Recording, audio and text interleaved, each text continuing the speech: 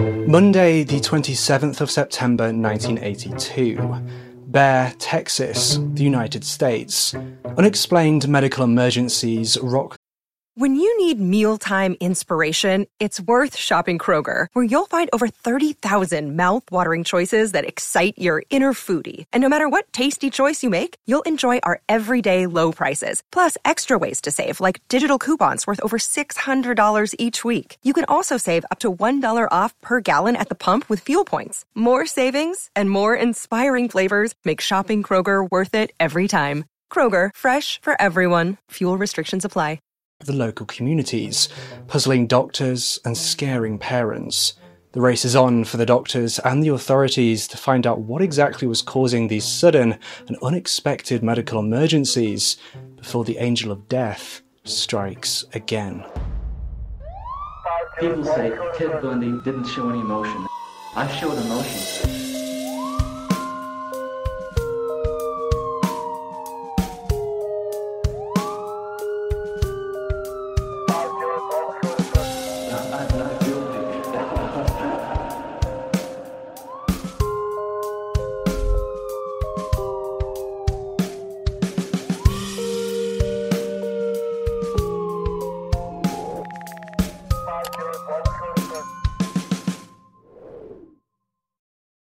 The following episode is not suitable for those under the age of 13. Viewer discretion and parental guidance is advised.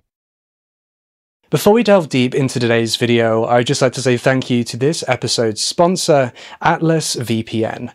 Whether you are someone who works online or just somebody who uses the internet in your day-to-day life, internet safety is important. Atlas VPN is a company who are made with the idea of making the internet accessible and secure for everybody, with currently 6 million users worldwide. And just for you guys, they are giving me this special offer for you to secure. Right now, Atlas VPN is running a huge discount.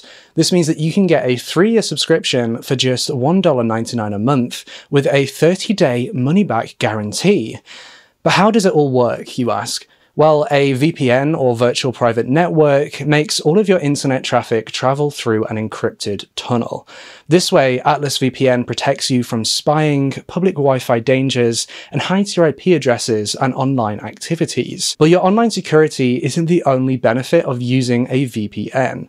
Say you want to watch a movie and Google has said that you can watch it on Netflix, so you excitedly jump over and search the movie on Netflix, only to be told that it's not available in your region. Using Atlas VPN, you can switch your location to any country you want, meaning you can use American Netflix, Canadian Netflix, literally get access to the catalogue of any country that Atlas VPN supports. So what are you waiting for? Go to the link at the top of my description or hit the link at the top of the pinned comment to secure your 3-year subscription for just $1.99 a month, and if you don't like it, you can rest easy with their 30-day money-back guarantee. Thank you again to Atlas VPN for sponsoring this episode. Now, back to the case. Before we jump into this case, I'd just like to thank Peter Elkind for his coverage of this case. In particular, his articles in Texas Weekly and his book have been very helpful during our research. You can find links to Peter's articles, book, and our other sources in the description down below. Janine Ann Jones was born on Thursday the 13th of July 1950 in northwest San Antonio, Texas, to unknown parents. What we do know, though, is that shortly after her birth, she was put up for adoption and was successfully adopted into a wealthy family in the area. Janine grew up in a financially stable and fortunate household, living in what could be considered to be a mansion, and going on regular excursions with her family and siblings. It appeared, at least from the outside, that Janine's family was happy and supportive of one another. Janine was actually one of 4 children that would ultimately be adopted into the family, with Richard Jefferson Jones and his wife Gladys becoming their adoptive parents. Richard Jones, known as Dick Jones to his friends and family, had been a businessman who had engaged in several different business opportunities. When Janine had still been young, her father Richard Jones purchased a property in the local area. Though her father Richard demolished his property in order to clear the land to make way for his new nightclub, which he wanted to build there. The nightclub, which he called the Kit Kat Swim Club, boasted a large dance floor, a patio, and even an outdoor pool. Richard had planned to manage the nightclub, with his wife Gladys spinning the records on the turntable. This nightclub was actually quite pivotal in the relationship between Janine and her father, and Janine would spend her afternoons helping Richard out, painting the venue and putting up billboards all over the town with him. Even as Janine grew up and began going through the educational system, her connection and bond with her father stayed strong and loving. Janine attended John Marshall High School, where she actually worked in the library. She was known by her peers as being someone who was kind of bossy, as when her classmates would be working in a manner that she didn't think was correct, she would tell them what to do. It must be noted that, according to one source, Janine was seen as being somewhat different from the other children in her school. She came across as being more serious and less tolerant of the regular teenage pantomime. Tragically, at around the same time that Janine had been in high school, one of her brothers sadly passed away due to cancer. And if that hadn't been enough trauma and devastation for Janine, it would only get worse when another one of her brothers would be killed due to an explosion from a bomb that he had made. Topping all of that, when Janine was 17 years old, in January of 1968, her adoptive father, Richard, passed away due to cancer at the age of 56. All of these events were understandably hard on Janine, and coupled with being a young adult and just beginning to find her own feet, you can only imagine the strength that she needed to have. In the face of all of this tragedy and heartbreak, Janine, shortly before her 18th birthday and before her graduation from high school, actually married her high school sweetheart, a young man called James Harvey Delaney Jr. Following the marriage, Janine moved in with her new husband, James, and worked as a housewife for a number of months before deciding to further her career and enroll at MIMS Beauty School. She hoped to become a beautician through the school, and it wasn't long before she graduated and her hopes became a reality. Janine then applied for and was accepted for a job as a beautician at the Methodist Hospital Beauty Parlor. It was at this same time that her husband James was drafted into the Navy. This saw the young couple moving to Albany, Georgia in 1970, which was where Janine brought her firstborn child into the world on the 19th of January 1972. Not long after, the young family moved back to San Antonio, though unfortunately, by this point, their marriage was already on the rocks. And on the 10th of August 1972, Janine filed for a divorce, in which she claimed her husband James had been, quote, a man of violent and ungovernable temper and passion, who had been guilty of unconscionable brutality and physical cruelty. Janine goes on to describe in the divorce papers that, on several occasions, James had, quote, struck her with great force. According to one source, Janine had further claims within the divorce papers that she and James had actually been separated since mid-May of that same year. This all saw the court's ruling in Janine's favour, ordering that her husband James be barred from going near her or their baby. Though, 2 months after the ruling, the order was dismissed due to the fact that Janine and James had reconciled. However, this newfound happiness was short-lived, as the couple broke things off for a second time, with Janine filing once more for divorce on the 3rd of June 1974. This time, though, the ex-couple were not going down without a fight.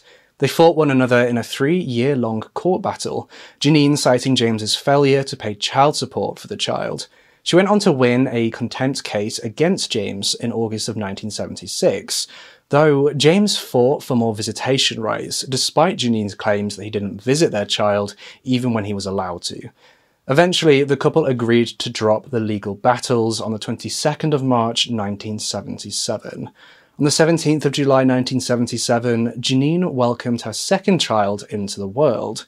In a sworn deposition, she initially claims that the father of her second child was a man called Ron English, who she stated had actually been deceased. Though Janine went back on this statement and told her boss, Dr. Kathleen Holland, that James Delaney, her ex-husband, had been the real father and that the child had been conceived during a brief reconciliation. Shortly after the birth of Janine's second child, Janine and her kids moved in with her mother, and Janine enrolled at San Antonio Independent School District's School of Vocational Nursing. Try saying that when you're drunk. After a year of studying at the school, she actually passed with flying colours. This saw her taking a licensing exam on the 18th of October 1977, which she also passed with flying colours. With her license in hand, things were starting to look up for Janine. She applied for a job working at the Methodist Hospital in the local area, to which she was accepted for. Though, despite having such outstanding results from her schooling, and a clear, deep understanding of the medical science, Janine was fired from her job at the Methodist Hospital after just 8 months working there. According to Janine, she had left the job at the hospital due to a dispute with a doctor over the way that they had behaved around a particular patient. Janine stated, quote, "It was a lack of feeling on the physician's part, and I stood up for the patient, and he didn't like it." Following her departure from her position at the Methodist Hospital, Janine moved across the South Texas Medical Center complex in northwest San Antonio to start work in the obstetrics gynecology ward at the community hospital. Just like her position at the Methodist Hospital, her job at the community hospital was short-lived. Janine left the job after just 3 months, though this time it was due to the fact that she had to undergo minor surgery. Strangely, Janine would never return to work for the community hospital following the minor surgery, and instead, on the 30th of October 1978, Janine got a different job as a nurse in the intensive care unit at Bexar County Hospital. Janine Jones's time at the Bexar County Hospital would not be one that would go smoothly. Well, I mean, as smooth as it can go for a position in the ICU. It began when a 6-day-old infant showed up at the intensive care unit with an intestinal condition called necrotizing enterocolitis. According to the Great Ormond Street Hospital for Children NHS website, necrotizing enterocolitis, or NEC, is a serious illness in which tissues in the intestine become inflamed and start to die. This can lead to a perforation developing, which allows the contents of the intestine to leak into the abdomen. This, in turn, can cause a very, very dangerous infection. And this condition is very often and tragically fatal. The 6-day-old infant was rushed into surgery, which initially, it seems, had been a success.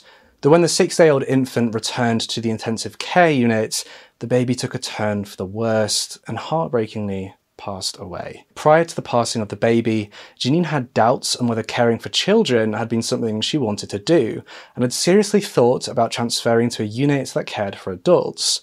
Though after she had met this baby, these doubts instantly disappeared. Despite Janine barely caring for the child, after he died, she was described as, quote, going berserk, according to the nurse that had given Janine an orientation around the hospital, Charlene Pendergraft. Apparently, Janine broke into deep, racking sobs, moved a stool into the baby's cubicle, and sat there, staring at his lifeless body. When Janine would later be asked about this incident, she stated, quote, "I picked up that baby and I knew I was going to stay there." And stay there she did. She would go on to work in the ICU for 41 months straight, the longest job position she'd ever worked in the nursing sector. To fully grasp the context of this case, we first need to ascertain an insight on the ICU that Janine had been working in. The intensive care unit in Bexar County Hospital contained 8 bedrooms, with each bedroom containing their own cubicles and stained glass windows that allow nurses to peer through to check up on their patients without intruding. The cubicles also had machines that monitored the patient's heartbeats and breathing. In the rear of the ICU, which was a rectangular space that was about the size of a 2-car garage, was a small room where the nurses could take their breaks. This small room also housed the supplies and equipment that could be used for simple lab tests when needed. Now, this is of particular note, and the fact that such supplies were easily accessible by nurses as we progress through this case will make more sense and become more apparent, and why that's important. The patients that Janine saw in this ICU ranged from newborn babies to children around 16 years old. Most of her patients were actually infants, with the newborns who had come into the ICU with serious medical issues being sent to the floor below where the neonatal ICU was located so that they could receive specialised care. You see, Janine worked in what is known as a paediatric ICU, a place where children are brought to recover from surgery or to receive treatments for other medical issues. It's also important to note that the ICU at Bexar County Hospital was actually connected to the University of Texas San Antonio Medical School, which was located next to the hospital. This meant that there was a rotating group of medical students coming through the ICU, guided by doctors who also taught at the University of Texas. Those doctors, though, weren't present in the ICU throughout the whole day and didn't work there full time. With the doctors coming and going, it was more vital than ever that the nurses on the ward were on their A game. ICU nurses are, by the nature of the job, subjected to high pressures that could arise at any moment. Oftentimes, it came down to the ICU nurses to prevent a medical disaster for their patients, with each nurse only attending to 1 or 2 patients, dedicating their time to their care. And Janine Jones adopted the ICU nurse mentality more or less immediately. It is further important to clarify the difference between LVNs and RNs. According to nurseregistry.com, RNs, or registered nurses, and LVNs, licensed vocational nurses, are both invested in patient care and play a vital role in patient recovery. However, there are many differences between the two roles. To become a registered nurse, or RN, you must go through more education than a LVN. This required further education could include various high-level degrees, such as a Bachelor of Science or Associate of Applied Science, or a diploma from an approved program. And it could take someone 2 to 4 years to complete their education to become a registered nurse. Licensed vocational nurses, or LVNs, on the other hand, must complete an accredited nursing program, which typically takes a year. Both roles entail difficult testing and examination before any license are issued, but due to these differences between LVNs and RNs at the time of this case taking place, it was commonplace for registered nurses to look down on licensed vocational nurses. I'll quickly put on screen a screenshot of the differences between the two roles and what each role can do. Note, this isn't an exhaustive list. You can see that RNs are able to dispense medication to a patient and give them treatments and conduct diagnostic testing. They also typically supervise LVNs. Whereas LVNs provide their patients with basic nursing and medical care, making them feel comfortable and keeping records on the patients. Janine Jones was an LVN, but this didn't stop her enthusiasm for the job. After 3 months of working in the ICU, Janine switched shifts, from the night shift to the 3 p.m. to 11 p.m. shift, and she further volunteered to work overtime. Despite the culture of RNs looking down on LVNs, the RNs that supervised Janine were impressed by her abilities. Pat Belko, who was a registered nurse and head nurse of the pediatric ICU at the time, said, quote, "For an LVN, she was absolutely excellent. She understood a lot of anatomy and physiology that was on a higher level than a lot of LVNs." Another registered nurse, Pam Sturm, would also state when asked about her time supervising Janine, quote, "She was always inquisitive. If she didn't understand something, she would pull out all of my books and try to figure it out." Despite all these positive opinions of Janine, by the time she'd finished her first year in the ICU, she began to make enemies on the ward. Her co-workers viewed her as loud and vulgar, oftentimes loudly swearing or telling unsavoury jokes in front of crowds of nurses and doctors. Janine would often boast of her sex life and speak freely in a professional environment on who she had her eyes on next. And she further wasn't shy about voicing her opinions about the doctors, other nurses, the patient care, and the hospital overall while on shift. Janine could easily be described as someone who was aggressive and forward, and this translated into her work, being able to spot issues with her patients before anybody else, though this also meant that she would drag tired residents out of their call room beds to see to those issues, only for the residents to tell her that there wasn't a problem. And if one doctor waved away her concerns, Janine wouldn't hesitate to summon a different doctor. Dr. Barbara Belcher worked at the hospital at the time and described Janine's insistence by saying, quote, "There was always a resident and an intern on to cover the evenings. If the intern didn't jump, she'd talk to the residents. If the resident didn't jump, she'd go higher up." Janine would question practically everything concerning the medical treatment administered to patients on the ward. Their medications, dosages, diagnoses. In front of patients, though, Janine was completely different. She was described as being somebody who provided her patients and their families with comfort and understanding. Janine would listen to them and have long talks with them and would be there for them. Peter Elkind summed her up perfectly with, quote, "She listened to their complaints and fears. While faceless doctors rushed by week after week, Janine was there, caring for their kid. She called them by their first names. She became a friend." In March of 1980, the new medical director of the pediatric ICU and an associate professor at the University of Texas Medical School, Dr. James Rebotham, came into Janine's life, and the pair quickly became close colleagues. Dr. James's practice was aggressive, and he saw the potential in Janine, who had the same approach. Janine would later state, quote, "Rebotham at the beginning was an absolute idol. He's an absolute genius, unbelievably so.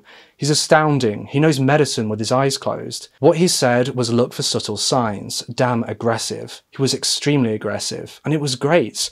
They used to call me Rebotham's pet." I'm sure many of you watching this at home are aware of or have a level of understanding as to what the phrase a code is with respect to medical emergencies. And as you can imagine, a code event in a pediatric ICU is a highly stressful, highly pressured, and highly terrifying event. A code is called when a nurse realizes that a child isn't breathing or that their heart has stopped. An emergency button is pressed and alarms ring out across the pediatric floor. Medical staff all come rushing to assist in the medical emergency. But there's one more code word for medical emergencies more severe than the standard code, a code blue. This alarm calls out across the entire hospital, requesting help from anyone and everyone who can assist. This kind of code sees teams rushing into the ICU with crash carts, pharmacists with medications, doctors flooding to assess the situation, so much energy, so many people, so much commotion, such high stakes, and in the very middle of all of that, in the very middle of everything, the patient's nurse who had called the code. Janine would describe this experience by saying, quote, "You tune people out. It's an incredible experience. Oh shit, it's frightening.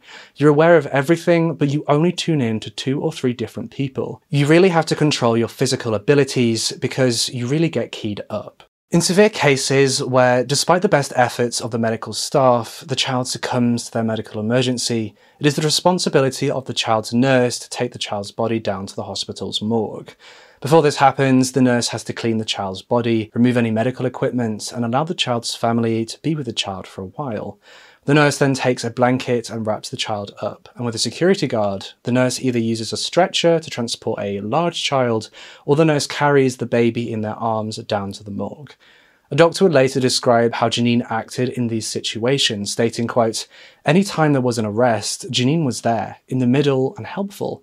It was like she enjoyed the excitement. She was around even if it wasn't her patient. And when a child would pass, it would affect Janine deeply. Quote, when the kids died, Janine really grieved. She'd say, before you call the mum in, wait a bit. She'd hold the baby and rock him. One particular death on the ward would stand out in this case, and that was the death of 50-month-old Christopher James Hogedder. Christopher had been admitted to the ward in December of 1980 with a severe congenital heart defect, pneumonia and diarrhea.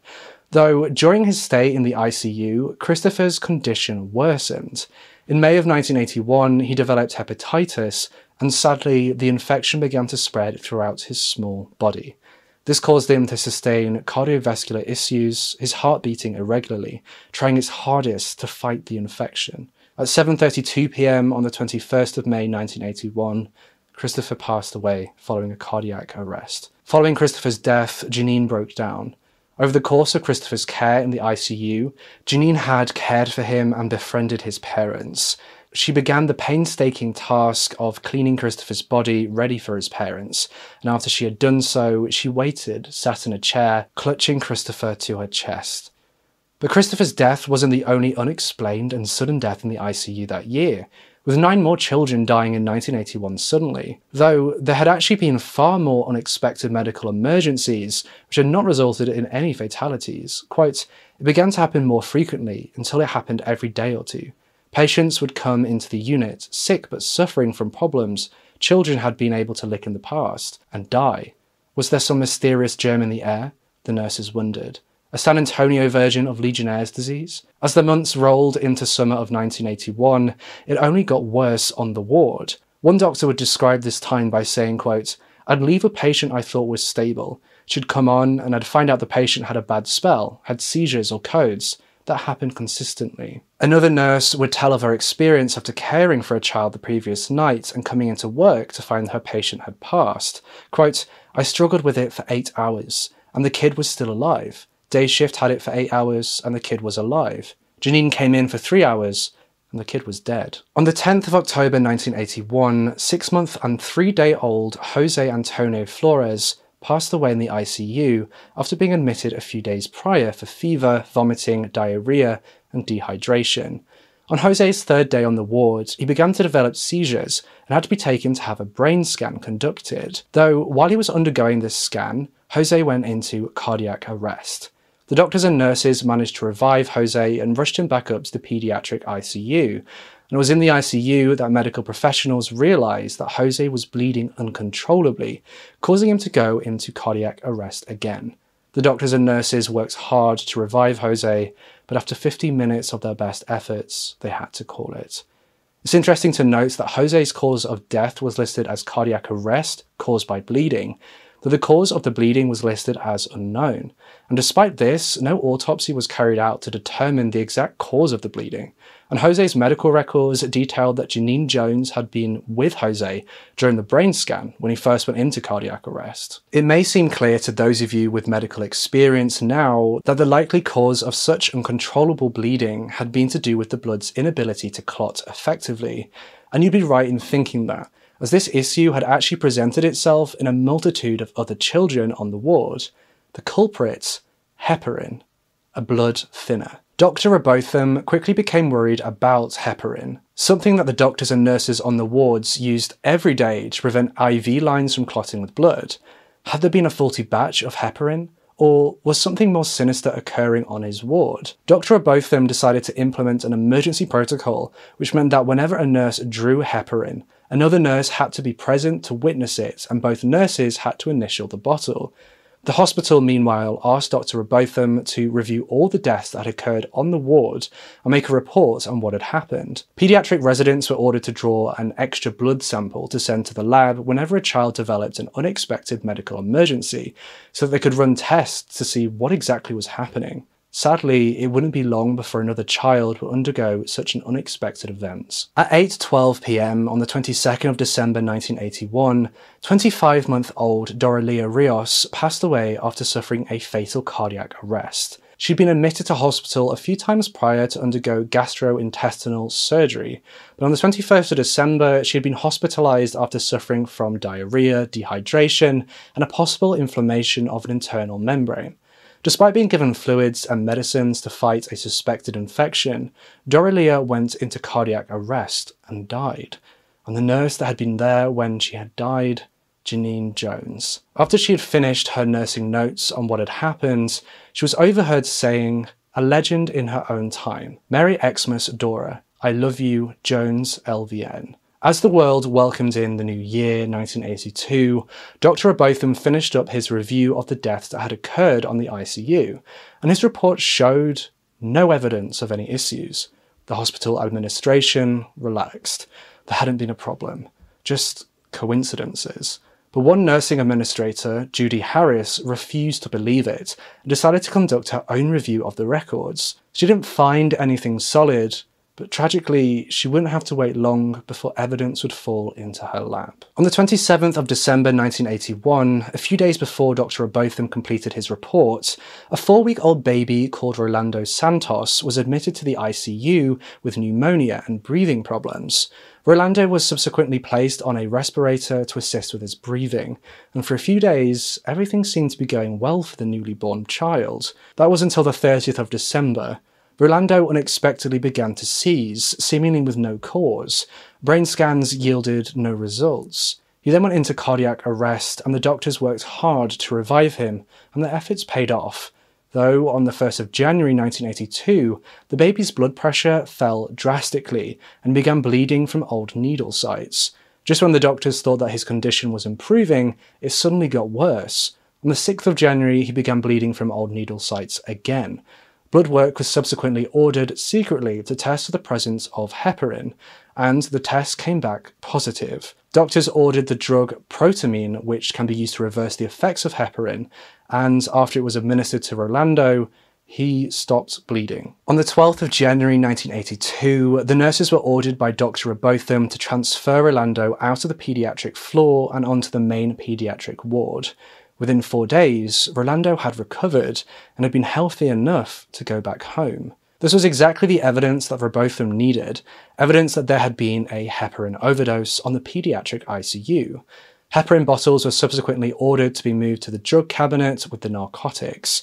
On the 17th of January 1982, a 4-month-old baby called Patrick Zavala was admitted to the ICU following an operation on his pulmonary artery, though during the night shift, Patrick's heartbeat began to become irregular, and at 9:35 p.m, he sadly passed away. An autopsy was conducted the next morning, and 3 nurses who had been on shift that night sat in on the examination as they were confused beyond measures as to what had happened. A meeting was also set up on the 25th of January with the hospital's malpractice attorney, the administration, and other important members of staff.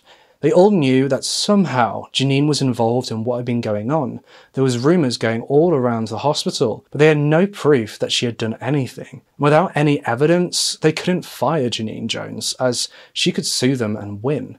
It was decided that they would continue an internal investigation and that they would keep it quiet. And the result of their investigation was announced on the 2nd of March 1982. The hospital decided that they would move the paediatric ICU to an all-registered nurse staff, and that the LVNs, aka Janine, would be reassigned to other places in the hospital. And the other LVNs that had been on the ward were assigned good jobs and received good recommendations if they decided to go to different hospitals. All, of course, but Janine. Janine was told that there hadn't been any paediatric positions available in the hospital, though this didn't bother Janine at all, as she had already accepted a job offer from Dr. Kathleen Holland, who was opening her own practice in Kerrville. Dr. Kathleen had been a resident that Janine had looked up to. She always listened to Janine's opinions and judgments. And in August of 1982, Janine started working for Dr. Kathleen. But Janine's sinister and murderous desires didn't stop. Within months of Janine starting at the practice, the frequency of young children experiencing breathing difficulties increased. Though fortunately all of those children in those first few months recovered and hadn't been in any serious condition. That was until Chelsea McClellan. Chelsea McClellan had been 14 months old when she had been taken for a routine immunization against mumps and measles, and it had been Janine that was the nurse giving Chelsea the injection. Almost immediately, Chelsea suffered a seizure and was rushed to San Antonio to undergo emergency treatment. Sadly, on the way, the 14-month-old suffered from a cardiac arrest, and after Janine, who had been with Chelsea, had given the baby several injections, and after Dr. Kathleen had attempted a heart massage, Chelsea passed away. Janine broke down as she cleaned up Chelsea's body and wrapped her in a blanket. Chelsea's parents refused to believe that she had died. She looked like she was sleeping peacefully to them. After all, they had brought their baby in for a routine appointment. How could this have happened? What had gone wrong? Chelsea, Dr. Kathleen, Janine and Chelsea's parents travelled to Sid Peterson Hospital, and Chelsea's body was taken down to the morgue by Janine. Dr. Kathleen then immediately ordered an autopsy. This had been such an unexpected and strange medical emergency. What had happened? She was desperate to find out. As Dr. Kathleen awaited the results of this autopsy, Chelsea's family arranged her funeral. And when the results came back for the autopsy, it was determined that Chelsea had died of SIDS, or Sudden Infant Death Syndrome. Chelsea's mother was understandably distraught, screaming and fainting at her daughter's funeral, so much so that her family sent her to get psychiatric help. Dr. Kathleen hadn't been the only one to notice something was very wrong. A doctor at Sid Peterson Hospital had uncovered the unusually high number of baby deaths at the hospital that Janine had previously worked at.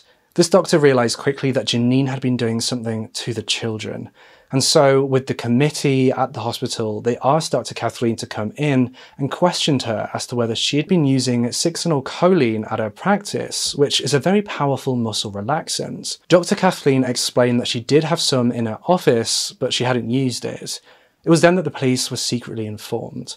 Dr. Kathleen, following this meeting, realised that a bottle of this powerful muscle relaxant had gone missing from her office. She decided to tell Janine about the meeting, and Janine suddenly announced to Dr. Kathleen that she had found the bottle of muscle relaxant that had gone missing, though the cap for the bottle was gone. On the 27th of September 1982, while Janine was on her lunch break, Dr. Kathleen decided to go and examine the bottles of muscle relaxant that she had.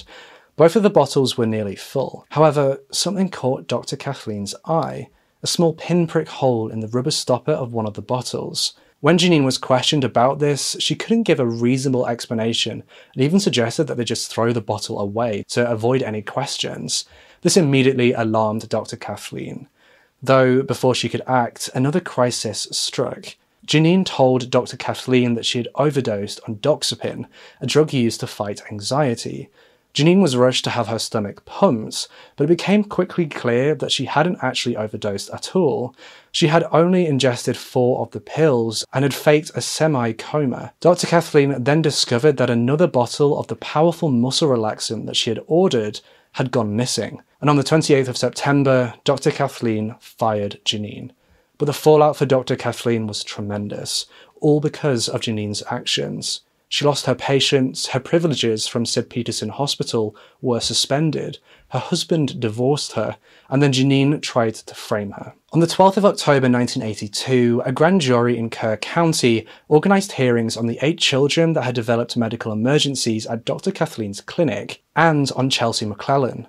As a result of this, Chelsea's remains were exhumed and were tested to see whether there was any presence of the powerful muscle relaxant 6-Phenylcholine, and this test came back positive. Chelsea had died as a result of an injection of this muscle relaxant.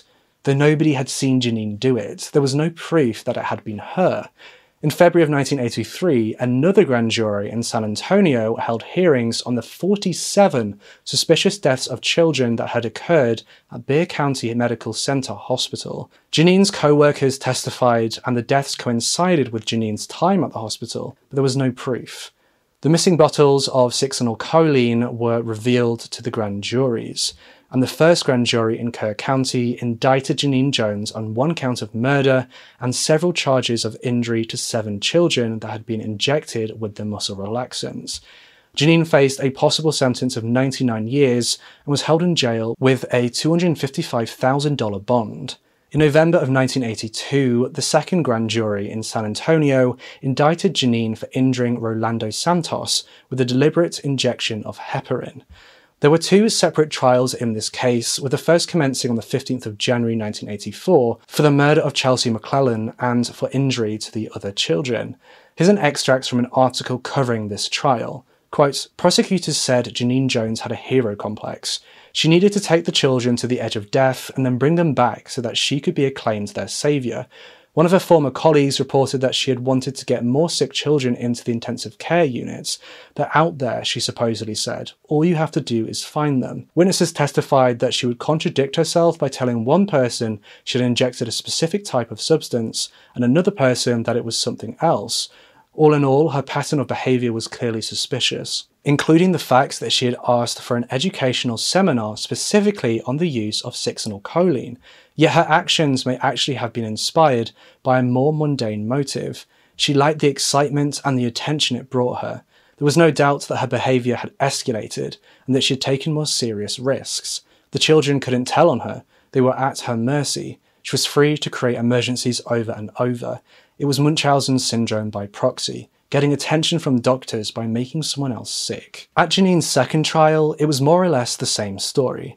A statistical report was presented during that trial, which stated that children were 25% more likely to have a cardiac arrest and 10% more likely to die. And in October of 1984, she was further found guilty on the charge of injuring Rolando Santos.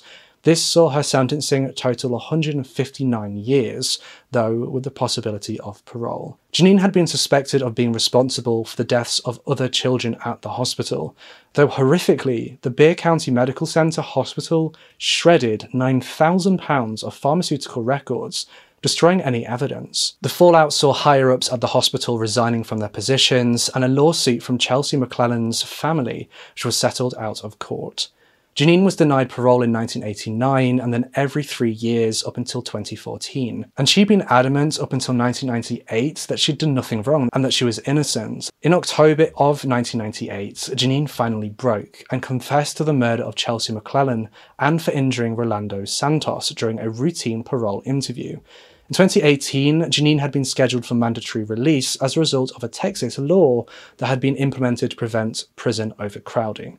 But the prosecution refused to let this happen, and on the 25th of May 2017, Janine was indicted for the murder of 11-month-old Joshua Sawyer. Janine tried to fight these new charges, though in April 2019, a judge denied her request to dismiss the new charges that had been brought against her. And on the 16th of January 2020, Janine pled guilty to the murder of 11-month-old Joshua Sawyer that had occurred almost 40 years earlier, on the 12th of December 1981. She was subsequently sentenced to life in prison. And that brings us to the end of our coverage of this case. Make sure you subscribe to this channel and hit that bell icon so you can be notified every single time I post a brand new true crime video, just like this one. Thank you to Atlas VPN for sponsoring this episode. Make sure to use the link in the description to grab your deal today. If you guys want to join in while we go through true crime cases live, we actually did go through this case live. I think it was like a 5, maybe 6 hour long stream. Then head on over to my Twitch channel. We do true crime deep dives every Saturday at 10 PM UK time, which is 2 PM Pacific and 5 PM Eastern. But we don't just do true crime deep dives though. We also, every Monday, Wednesday and Sunday at 10 PM UK time, 2 PM Pacific and 5 PM Eastern, we hang out together and play games like Animal Crossing, Stardew Valley, Pokemon, my time at Porsche and Minecraft and that kind of thing. So don't miss out. Head on over to twitch.tv/JoshMiles and hit the little heart button to follow me over there. We're trying to get to 1,000 followers over there, so I would really appreciate any support. It's completely free, so hopefully we'll see you there. We do also do charity live streams, and in the last charity live stream, I was live for 13 hours and we managed to raise $750 for the DNA Doe project. You can find a link in the description and in the pinned comment. With all that being said, I'll see you in the next case. A special thank you to all of my Patreon members for helping keep this channel afloat, but especially thank you to my lead investigators for all of your support. If you'd like to support this channel for less than $5 a month, then head on over to patreon.com/itsjoshuamiles. For less than $5 a month, you'll get early access to videos and access to scripts and also polls on cases. If you or someone you know has been affected by issues covered in our programming, including this episode, then please use the link in the description for information, advice, and support. Sick of being upsold at gyms? My guy, you're currently a base member? For $90 more, I can upgrade you to our Shred membership. For $130 more, you'll be a Swole member. And for just $300 more, you'll reach Sweat Platinum. At Planet Fitness, you'll get energy without the upsell. Never pushy, always free fitness training and equipment for every workout. It's fitness that fits your budget. Join Planet Fitness for just $1 down and $10 a month. Cancel anytime. Deal ends Friday, May 10th. See Home Club for details.